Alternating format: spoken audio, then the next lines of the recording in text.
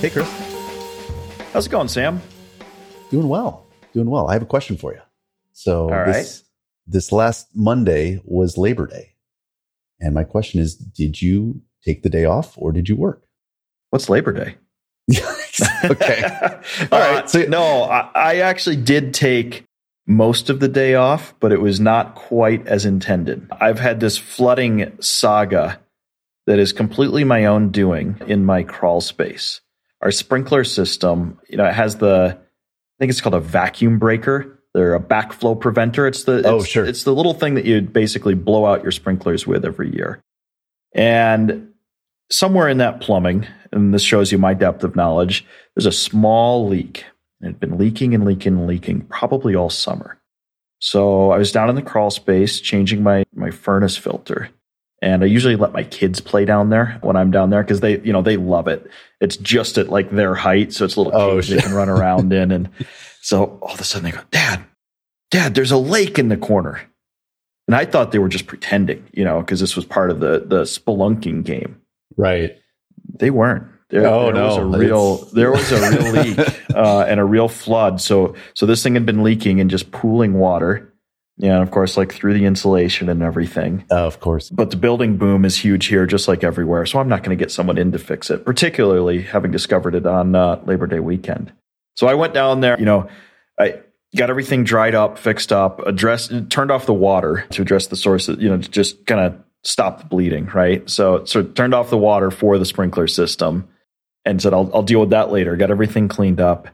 Long story short, attempted to repair the source of the problem, the actual leak, and made it much, much worse.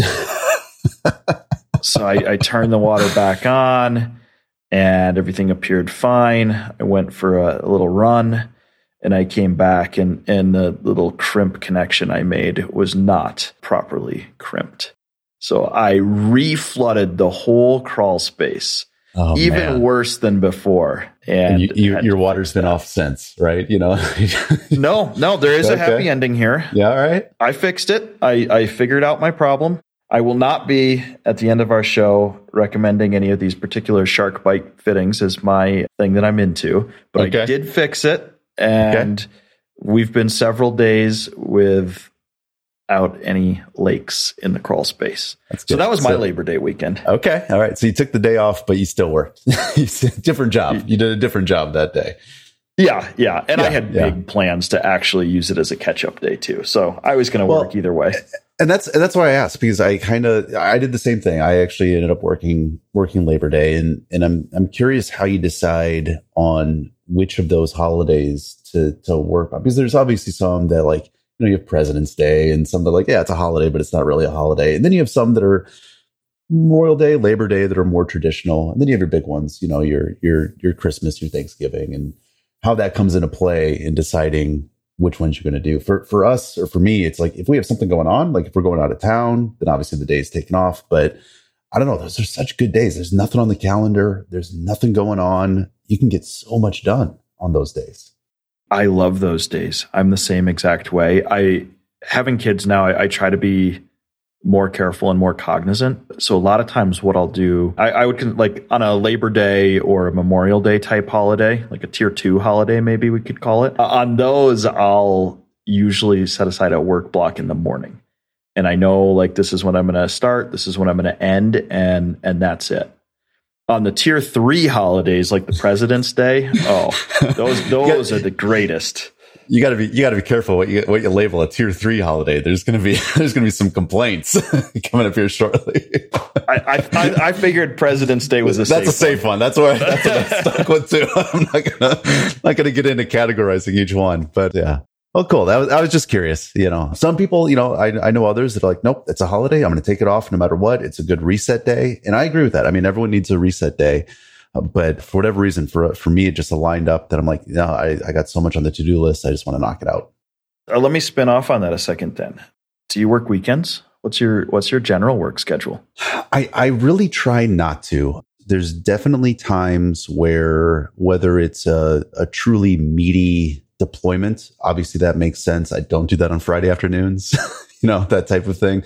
But there's times where, if I know we're going to have a quiet Saturday, I might do something like that. I try not to do anything along the lines of like, I'm going to do a 3-hour block of coding or anything like that on the weekends.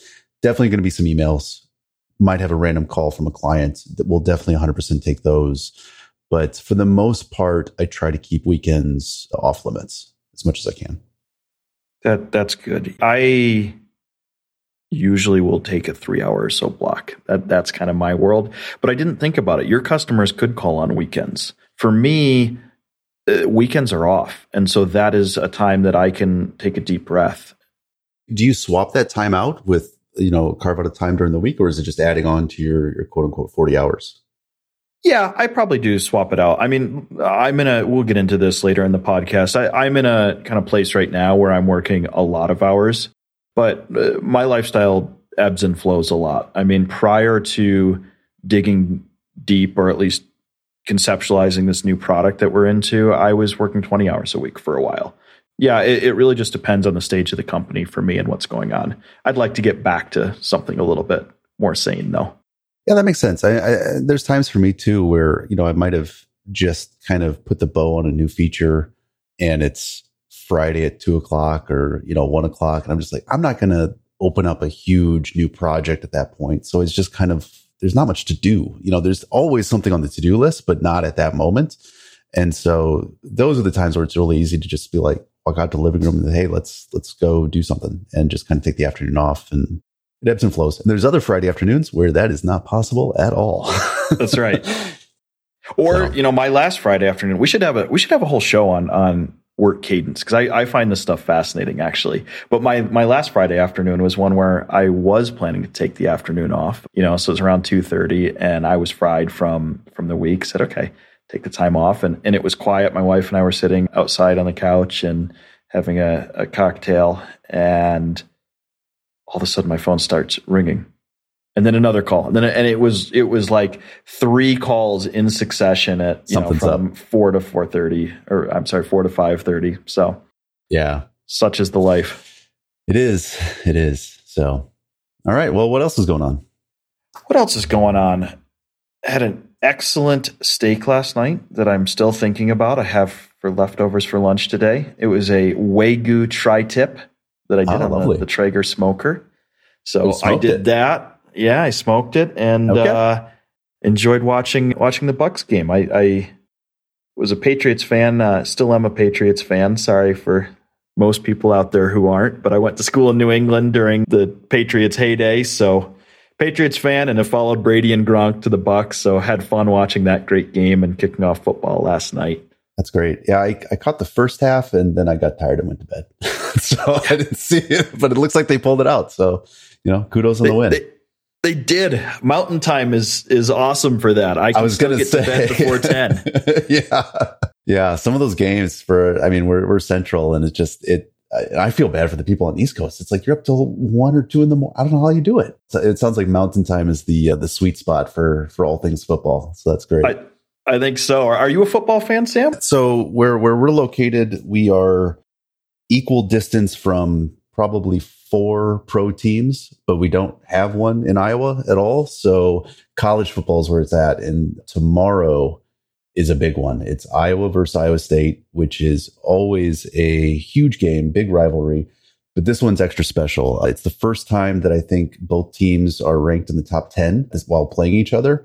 College game day is going to be in Ames, where Iowa State is. And so it's going to be a big one. I'm staying home. We're not traveling, but I'll be supporting my Iowa Hawkeyes with a big bucket of wings and maybe a beverage or 2. And it's going to be a good one. So looking forward to that tomorrow afternoon. Oh, nice. Well, enjoy. Yes. What else is new in this past week in your business world? It's been kind of keeping on with a whole bunch of stuff. I'm trying to organize my thoughts here. So I had a couple of demos this week, which was good.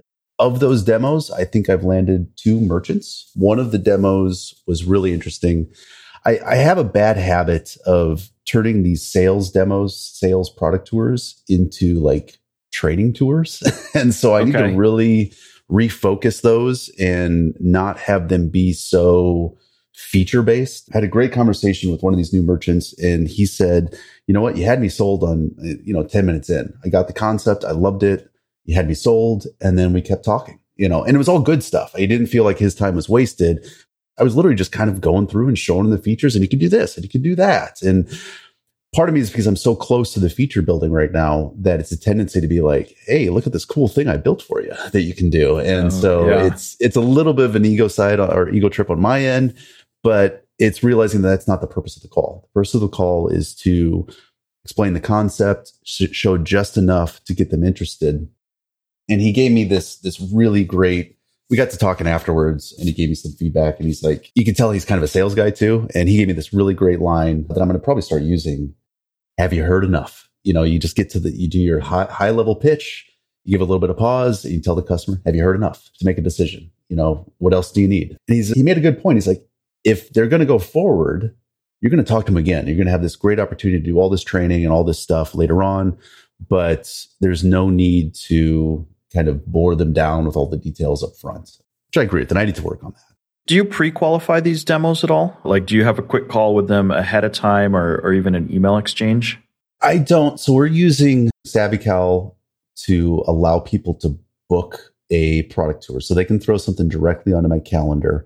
With that, I ask some basic questions. What's your domain name? Do you have a texting list already? Are you doing text messaging?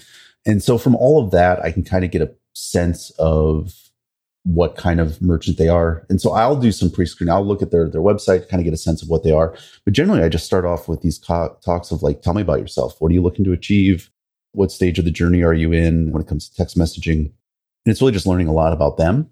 Frankly, I don't have enough coming in the door that I think pre-qualification needs to happen. I'm not pre-filtering anyone out. I'll talk to anyone at this point. And I might be using that word slightly wrong. So not necessarily pre-qualification in terms of filtering them out, but I mean like a pre-call or just a quick touch point in order to learn what their most pressing needs are. I mean, why did they come to you? What do they want to focus on? I don't remember where I learned that trick. I wish I could give credit because it's not my idea.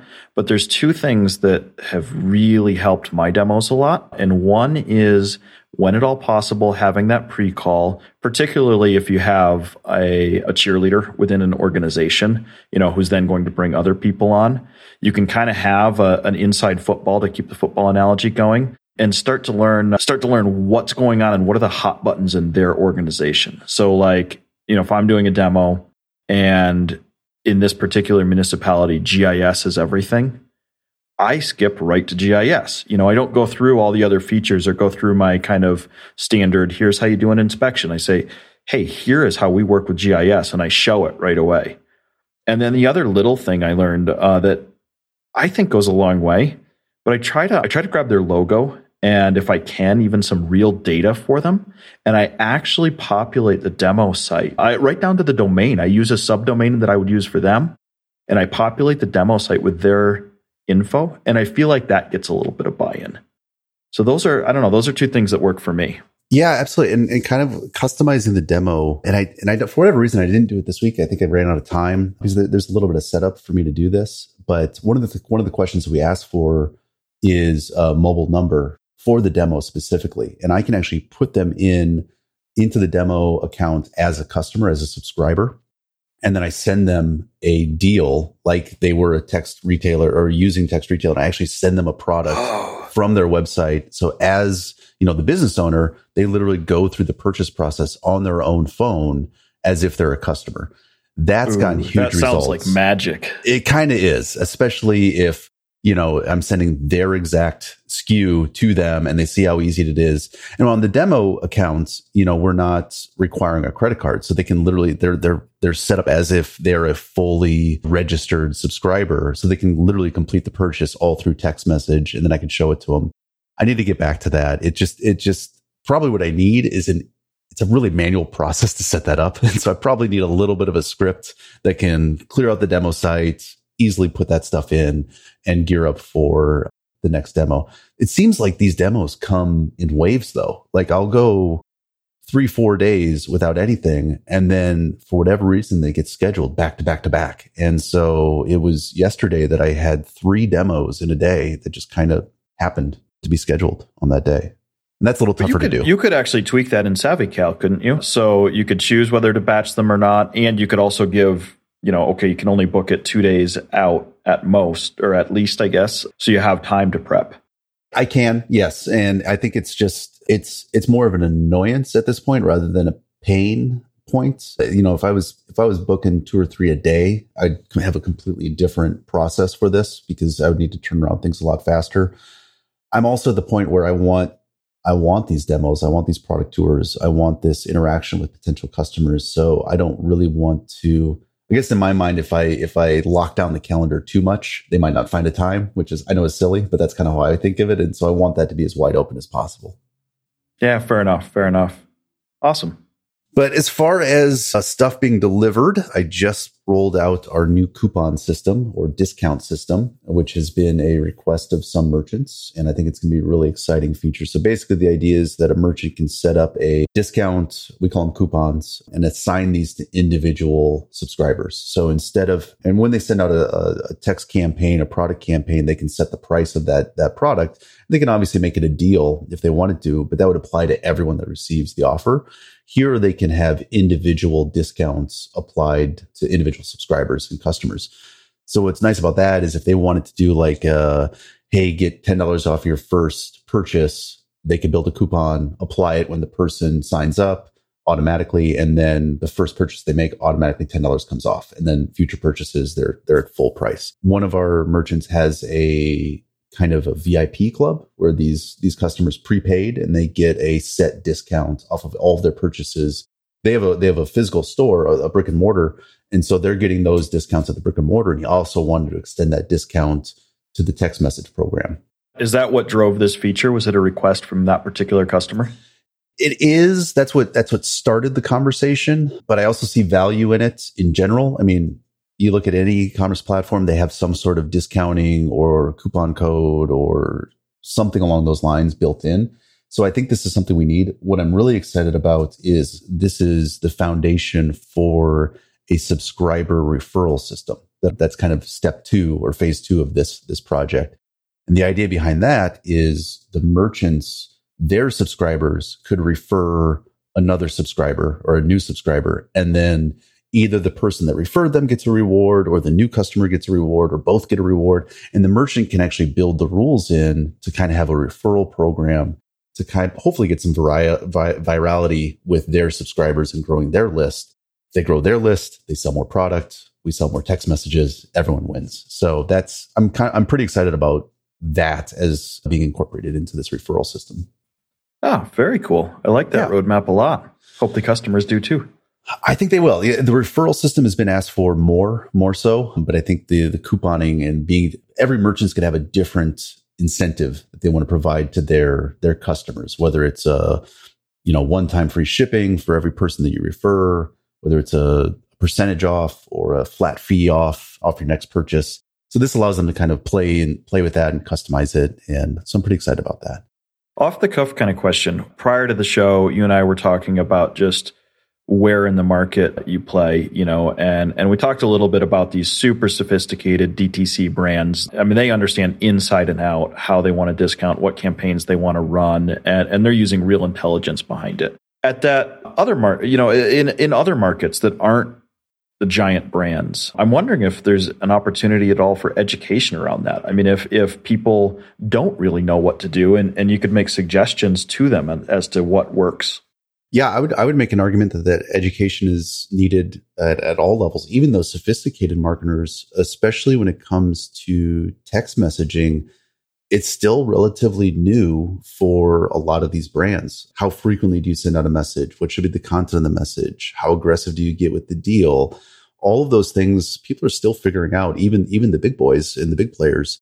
So I think education is needed at all tiers in every market that we go into. And that's definitely something that I'm going to be investing heavily in time-wise once I have a really good feel for the product and being like, okay, now here's how you leverage this. And I can do that right now, I mean, there's an open offer for all of our clients. Throw something on my calendar. We'll have a work session. We'll talk through a different, a new campaign, a new feature concept that you want to add to your program. More than happy to do that. I love talking shop with these merchants and learning what their needs are, but that's not scalable, and so having, guides or docs or another person on the team that's kind of responsible for that customer success is definitely something that needs to happen down the line. So you're thinking about hiring again? I'm thinking about it, doing zero work to achieve that, but I'm thinking about it. It's got some space. It's a renting a room in the headspace upstairs. So it's there. It's definitely seeing the writing on the wall and being, well, it's kind of what I was talking about with the demos. I mean, it gets to a point where if there's so many demos in a week, I can't build new product. I can't build new features. And there's a point where that has to be taken off my plate. So definitely in the back of my mind, not quite painful enough yet that it has to happen, but definitely thinking about that. Can I tell you how not to go about it? Sure. So, we talked last time, I just brought on 3 new hires at the same time, which we knew was going to be pretty crazy. And it was pretty crazy and still is pretty crazy. Prior to bringing these folks on and getting the help I need, all remote contractors, but working full time. The product was moving along in my world. Had a handful of revenue streams from, just kind of the various products that we've got under the company right now. And we're really focusing on PipeTech Project, the latest and greatest. This is our SaaS company. This is what we're pouring our effort in, but we were doing so in a pretty steady way. It was Ryan, my lead developer, and I, and I was juggling a lot: product, sales, customer support, partnerships, marketing, admin, all the usual things. And it had started to become more and more and more painful at the same time as traction was really building for this new product.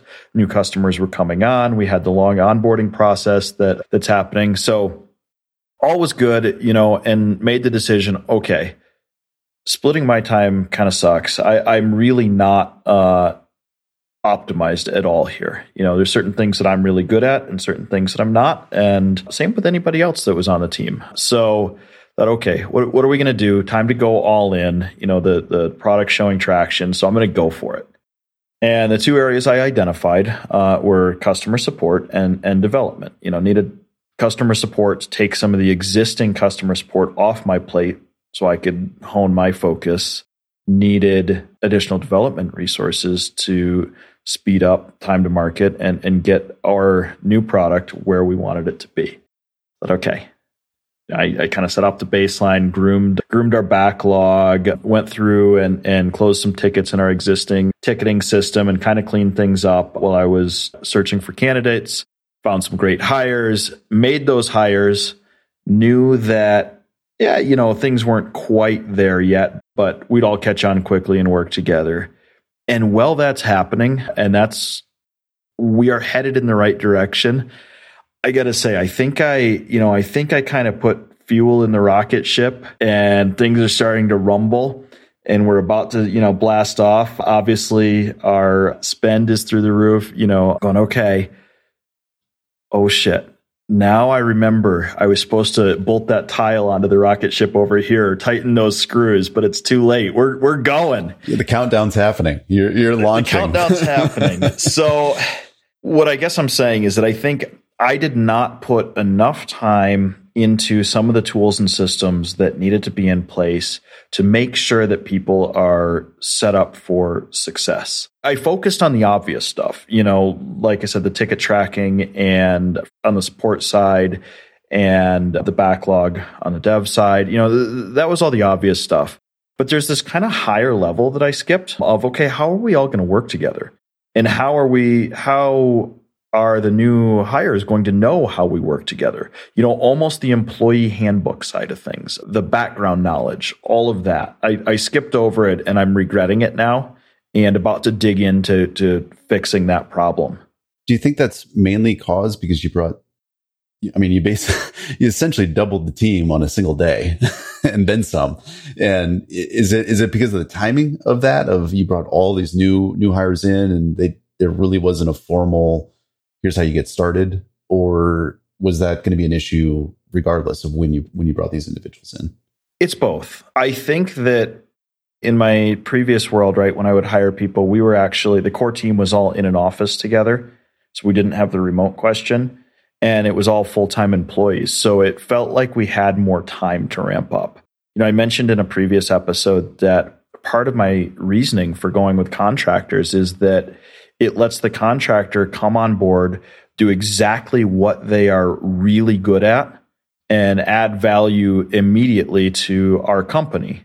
And then once that, if that task, or if that task is really the wrong word, if that kind of runs its course, they can move on and do what they're really good at for another company. They have the control, and we benefit from the expertise. So it was a win-win. What I didn't consider in all that is just how quickly they need to be able to be ramped up. And I don't think it matters too much if it's bringing one person on or 3 people on at a time. The 3 people certainly didn't help. There's still a much more robust tool set that was needed for this remote contractor environment in order to set them up properly. I mean, they want to hit the ground running because the core competencies there. They want to do what they're good at, like you said. And they don't want to be sitting around for a password to be sent to them or something along that lines, and be as simple like, we need access to the system. We want to get going today. Well, it'll be a few days before I get that to you. That's right. And I feel terrible about it. I have these incredibly high caliber people. They're awesome. They're ready to do great things. And as you said, they have the skill set, but even, things like setting up a local dev environment, things like going back and forth with passwords and stuff, we actually handled that and I can get into what we did there because I thought it worked. I thought it worked well.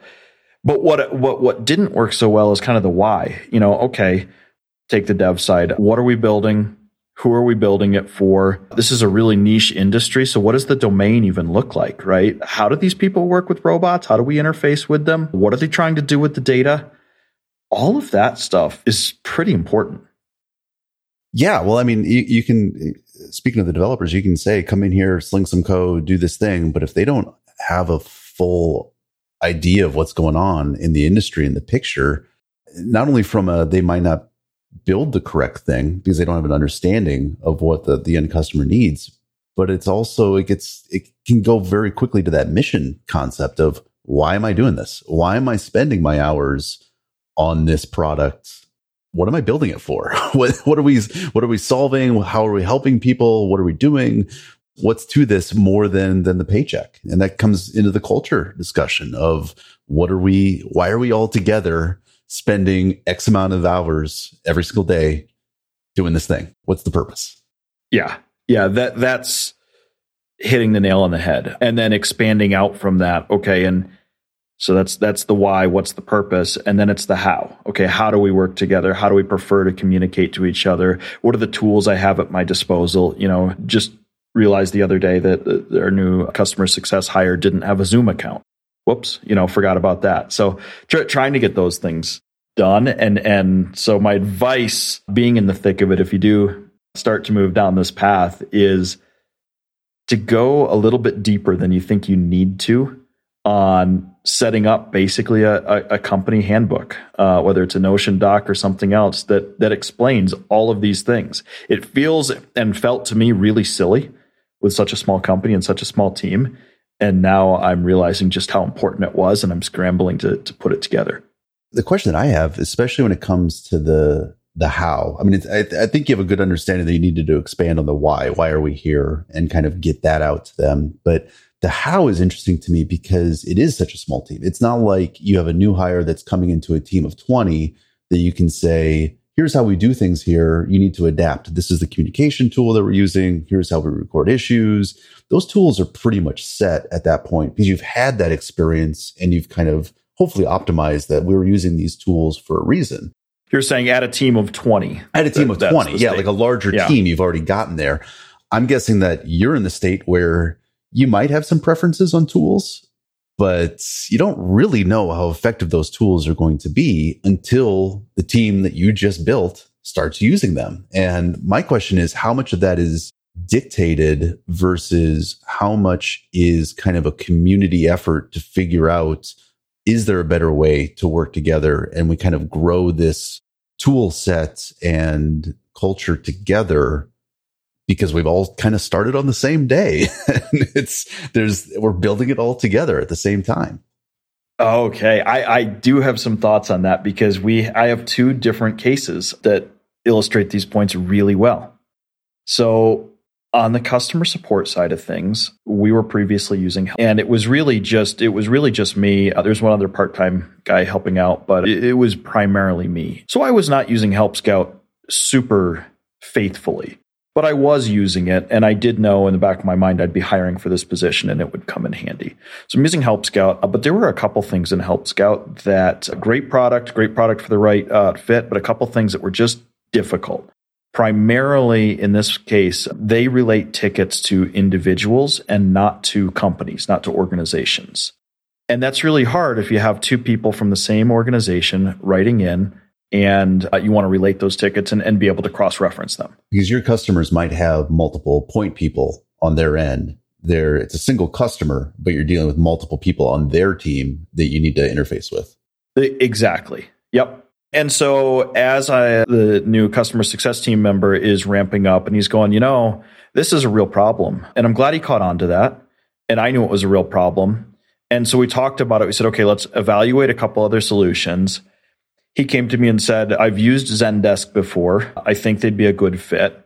And to be honest, I was a little bit biased against Zendesk because, they're kind of, I don't know, probably for silly reasons, but they feel like they've been around for a while and might not have evolved to the latest trends. But I gave it a look. We did a 14-day trial, and actually this morning I just bought it. And the reason we went with it and are moving to that is because, first of all, the baseline is it did meet our needs and does meet our needs. So that's good.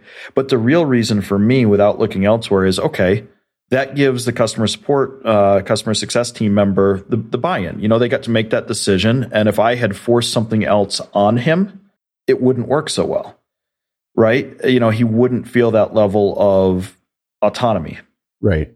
Well, and at that stage, they're the only one in that quote unquote department, right? And so yeah, it's going to be his world, right? Yeah, exactly. So he, like you said, gives him that sense of ownership, but it's what they're dealing with day to day. And you don't really care when all's said and done what the tool is. There's some considerations from the high level. Does it check the boxes? Does it do it? Price concerns, things like that. But ultimately, I don't think you really care what tool they use as long as the job gets done. Yeah. So it met the needs. The price point was fine. And most importantly, there was a reason to change. Our existing tool didn't meet the needs. So in that case, yes, I'm open to change. Now, on the development side, actually, almost a really similar deal. We use a tool called Linear, which I like quite a bit. It's not perfect, but neither is any other project management, task tracker, however you want to look at it, tool. So we use Linear and had a request from one of the developers, said, I get it, but I'm really more familiar with GitHub Issues. Could we actually go with GitHub Issues? And in that case, I definitely listened to what he had to say. We talked about the pros and cons, but I said, look, Linear works for us right now. Let's evaluate again in 6 months and see where we're at. So despite the fact that GitHub Issues probably checks the boxes in the same way that Zendesk checked the boxes, there wasn't a compelling reason to change. So in that case, I'm going to put my foot down and say, no, we don't need to play around with changing our tools, as fun as that can be. Let's just work. Have you gotten the request to switch to a new programming language yet? No, I think that's interesting from a developer standpoint.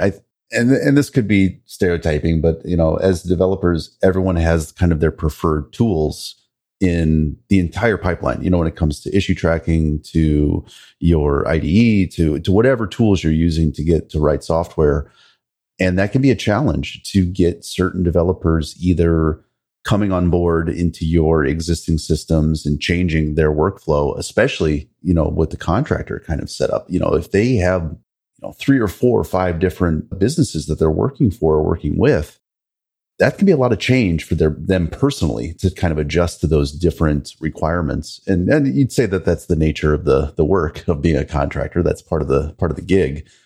But it's interesting to see how much you're going to give sway and what the reasons are to say, yeah, we're going to, because there's a switching cost to you. If you change to a whole different way of doing things just to get the new hotness, the latest tool, just because it looks neat. You're gonna be changing a lot if you do that, because there's so many tools that constantly come out. Yeah. Although as a, two-man band and kind of marching along the way we had these tools, but like I said, with Help Scout, it's not like we used them religiously. I mean, even within Linear, Ryan and I would find ourselves building punch lists on Slack and just chatting back and forth. So now is the time to start experimenting, but only when we have the right reason.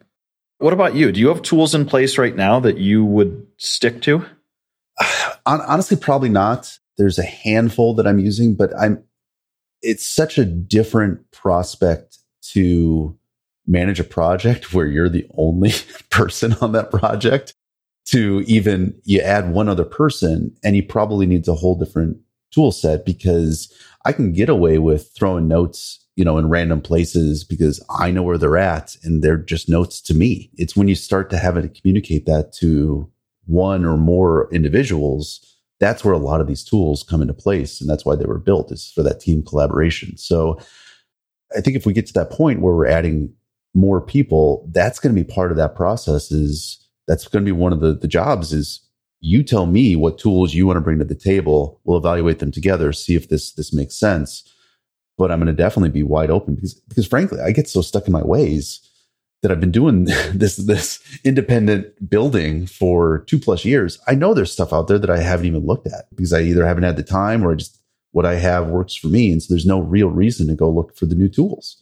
Yeah, why add that overhead if you've got a system that works now? Right. And is it perfect? Absolutely not. I mean, are there things that but then again, it's also like, am I going to take an afternoon, 3 days, however long time to port the information that I have into a new system and see if that works and try it out? And I used to do that with, to-do lists and things like that. There was all different kinds of tools. And now I'm just kind of like, what I have works and don't really need to find something new at this point. Yeah. I mean, you don't want to go too far down the productivity porn rabbit hole. I mean, it can be enticing. Only thing that I would push back on a little bit is if you don't force yourself to start using these tools, and I did a half-assed job of it, but I'm glad I at least did some of it, you're not going to be able to evaluate the tools that come to the table. I mean, you're not going to know something like, for me, okay, it's critical that we can organize tickets by company. I mean, I would have had no idea that was even a need and could have gone down further and further into a tool that wasn't the right fit. So there is some reasoning for testing a few things out and at least learning your needs. It doesn't even mean you have to switch, but you'll learn something. In general, I need to get better at formalizing my process. I've been able to shoot from the hip a lot when it comes to figuring out what's the next thing we're going to build or I'm going to build. What's the roadmap look like? Franklin's it's an Excel sheet that I kind of jumble around and, talking about the customers, a new merchant comes on board and they're like, we really need X. And it's like, oh, that's a great idea. That might get bumped to the top of the list. So there's not really a formal system or a formal tracking. And it's just very rudimentary and probably needs to be a little bit more formalized so that when the team does expand, it's not, here's some random Google Docs. You figure it out and try to decipher the tea leaves of what's been going on in my mind. It's hard, but it's also, that's easy to say and to easy for me to say, oh, I wish I had done all that. And Sam, if you're thinking about hiring, these are some mistakes I made. But at the same time, like, okay, that's a lot of friction. That's going to slow things down. And maybe the most important thing is just to move quickly. I don't know. Yeah, I mean, I think part of it is I'm with you. I think, and that's definitely been one of the hangups that I have when moving into hiring is you realize how much work it is to bring someone up to speed. And I think if you just focus on that pain aspect of, oh, it's going to take so long, we're going to lose a month of, bringing people on board and figuring out all these systems and all these things. If you're just focused on that pain, then you don't see the opportunity of, if I bring on another developer, in theory, we're moving twice as fast, or the benefit of, like you said, you're taking stuff off your individual plate, which can be just as important. You might not move faster as a company. You might not be delivering stuff faster, but you as a founder are going to be so much more sane because you can focus on these, you're not focused on 12 lanes. It's maybe down to 4, and you can really get better at those.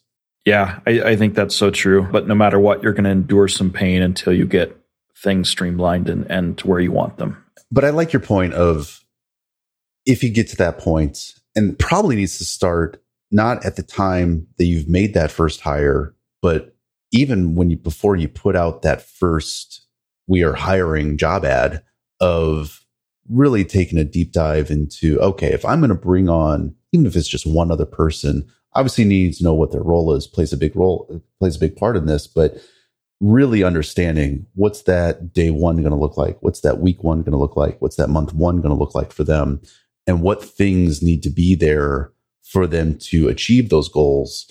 And what does it look like on a day-to-day basis when I talk to the new person, and what's that communication going to look like, and what's the cadence, and how frequently do you meet? And all those things I think need to be not set in stone, but a nice little outline can go a long way of like, this is the plan to onboard this person, and here are the goals.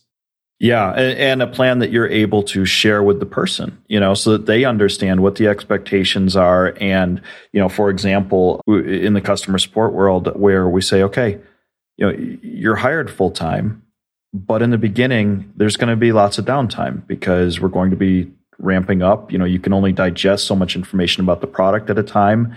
There's only so many calls to shadow, and that's okay. That's all right. There's going to be time when you can just hang out, and I'm not going to pretend like you have to be doing something productive every single hour that you're quote unquote on the clock, right? Sometimes it's good to just go read Twitter or whatever you need to do. I mean, embrace the downtime. Yeah. And frankly, that can go a long ways, because I'm guessing your day is locked in to a to-do list and tasks that need to be happened. Sometimes it's helpful to have someone that can kind of peek above the clouds and see what's going on, and see if there is something that's new and out there that needs to be, that the company needs to focus on. And I'm sure that comes more into play once they get ramped up in the industry and have a better domain knowledge of what's big. But having some downtime can be really, really good for everyone. Yeah, especially if you know that you have permission to have that downtime. I think that's helpful. But yeah, one thing we did do well, though, I feel like I've talked a lot about what we didn't do so well. One thing we did well, and I'm really happy about, is that we're trying to optimize for async communication and kind of one-to-many communication. So, we're hiring people from different time zones, and there's some overlap, but some not. So what we've started doing, for example, with our code base, is Ryan has made these awesome videos and put them up on Loom that is just him giving a tour of a particular part of the code base. And so I think he's got 5 or 6 of them now. And both the other contractors that came on said they've been super helpful, but they can watch them at their own pace. They can watch them separately. It doesn't have to happen in a live Zoom meeting or anything. And then they can come back with questions. And they can rewatch them. It might be one of those things, it's like there might be a point that's made, on minute 3, you're like, oh, that makes sense. I want to come back to that. And you have that opportunity to fully digest what's going on, come back to it, reference it. And especially with the more nuanced concepts in there, that can go a long way, because it might take a couple of watchings to be able to really understand what's being said. Yeah. So I think that's something that is pretty cool. And I'm actually going to try to carry that over to the business domain too, and put together, it might even be me giving a slideshow, like literally with Google Slides, and going through a presentation just about the industry. But then I've got that. It's evergreen. I can, as the team grows or turnover happens, it's right there as a resource.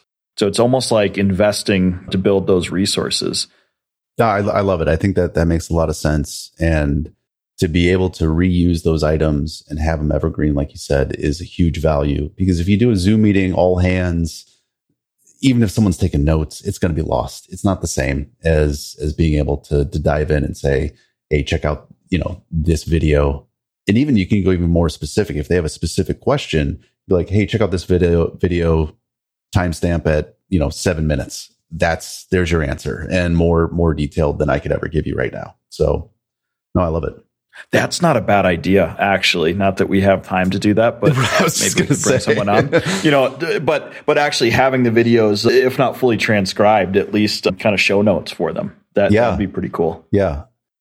So it sounds like you got to find a new tool, some sort of wiki tool to handle all your videos. So that's your next week, right? Yeah. Nice. Figure it out. All right. So you want to talk about stuff we're into? Sure. All right. Well, I got one. I got one this week. So my wife and I have started. For me, it's been rewatching the HBO The Wire, which is, man, I don't remember when it was first released, but it's been a long time, and I love the show. Absolutely, just a fantastic show. If you haven't seen it, I highly recommend it. But my wife hasn't watched it yet, so we've been watching it together, and she is hooked. And so it seems like every single night, nearly, we have to throw on one episode. And the thing that I really love about it is obviously the series is done. It's such a bingeable show. You're not having to wait that full week, and you can just really see each show one after another and really get into it. It was a little sad news though. This is the same week that we just heard the news that Michael K. Williams passed away unexpectedly, who plays the character of Omar, which is one of my favorites in the series. So it kind of hit close to home as we're kind of rewatching this, and I haven't seen it, for so long. And then all of a sudden that same news hit, and it was pretty disappointing, but he's just an amazing actor in this series. And so it's a big loss, but it goes to show just how impactful he was and just how great of a show it is. Absolutely. That's one I watched a long time ago too. My wife hasn't seen it, but maybe we'll put it on the list because it is great. Well, and I've caught things that I forgot about. She's like, "Oh, what happens next?" I'm like, honestly, I don't remember. It's been so long. So it in a way, I'm kind of like, there's some key moments of the series that you never forget, and so I know that those are coming up. But a lot of it feels new to me too because it's been so long. So we've really enjoyed that. Fun. Mine is completely different. Last week I went with something that was way overpriced, that bike rack, which I still love. But this week, I got myself some cable clips. The best way I can describe it is if you or your wife gets a pedicure. Okay. And they put those things between your toes. Yeah, I'm with you. Okay. I'm not saying whether or not I've had a pedicure. I'm just saying, this is the device used to spread your toes apart. You've seen it. Yes. I've heard. I've seen this happen. They make something like that for cables. And I'm sure you know about this. I'm sure everybody in the world knows about this. But I didn't. And I constantly had a problem with my charging cord for my phone and my AirPods and little USB chargers and all those falling beneath the desk and just drooping down.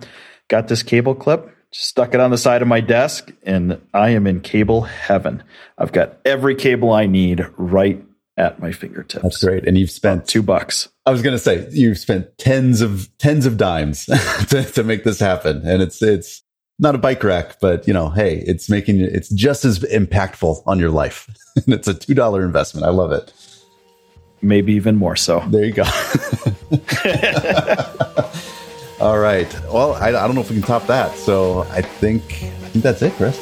Awesome, Sam. Have a great weekend, and I will catch up with you next week. Talk to you soon. Thanks for listening.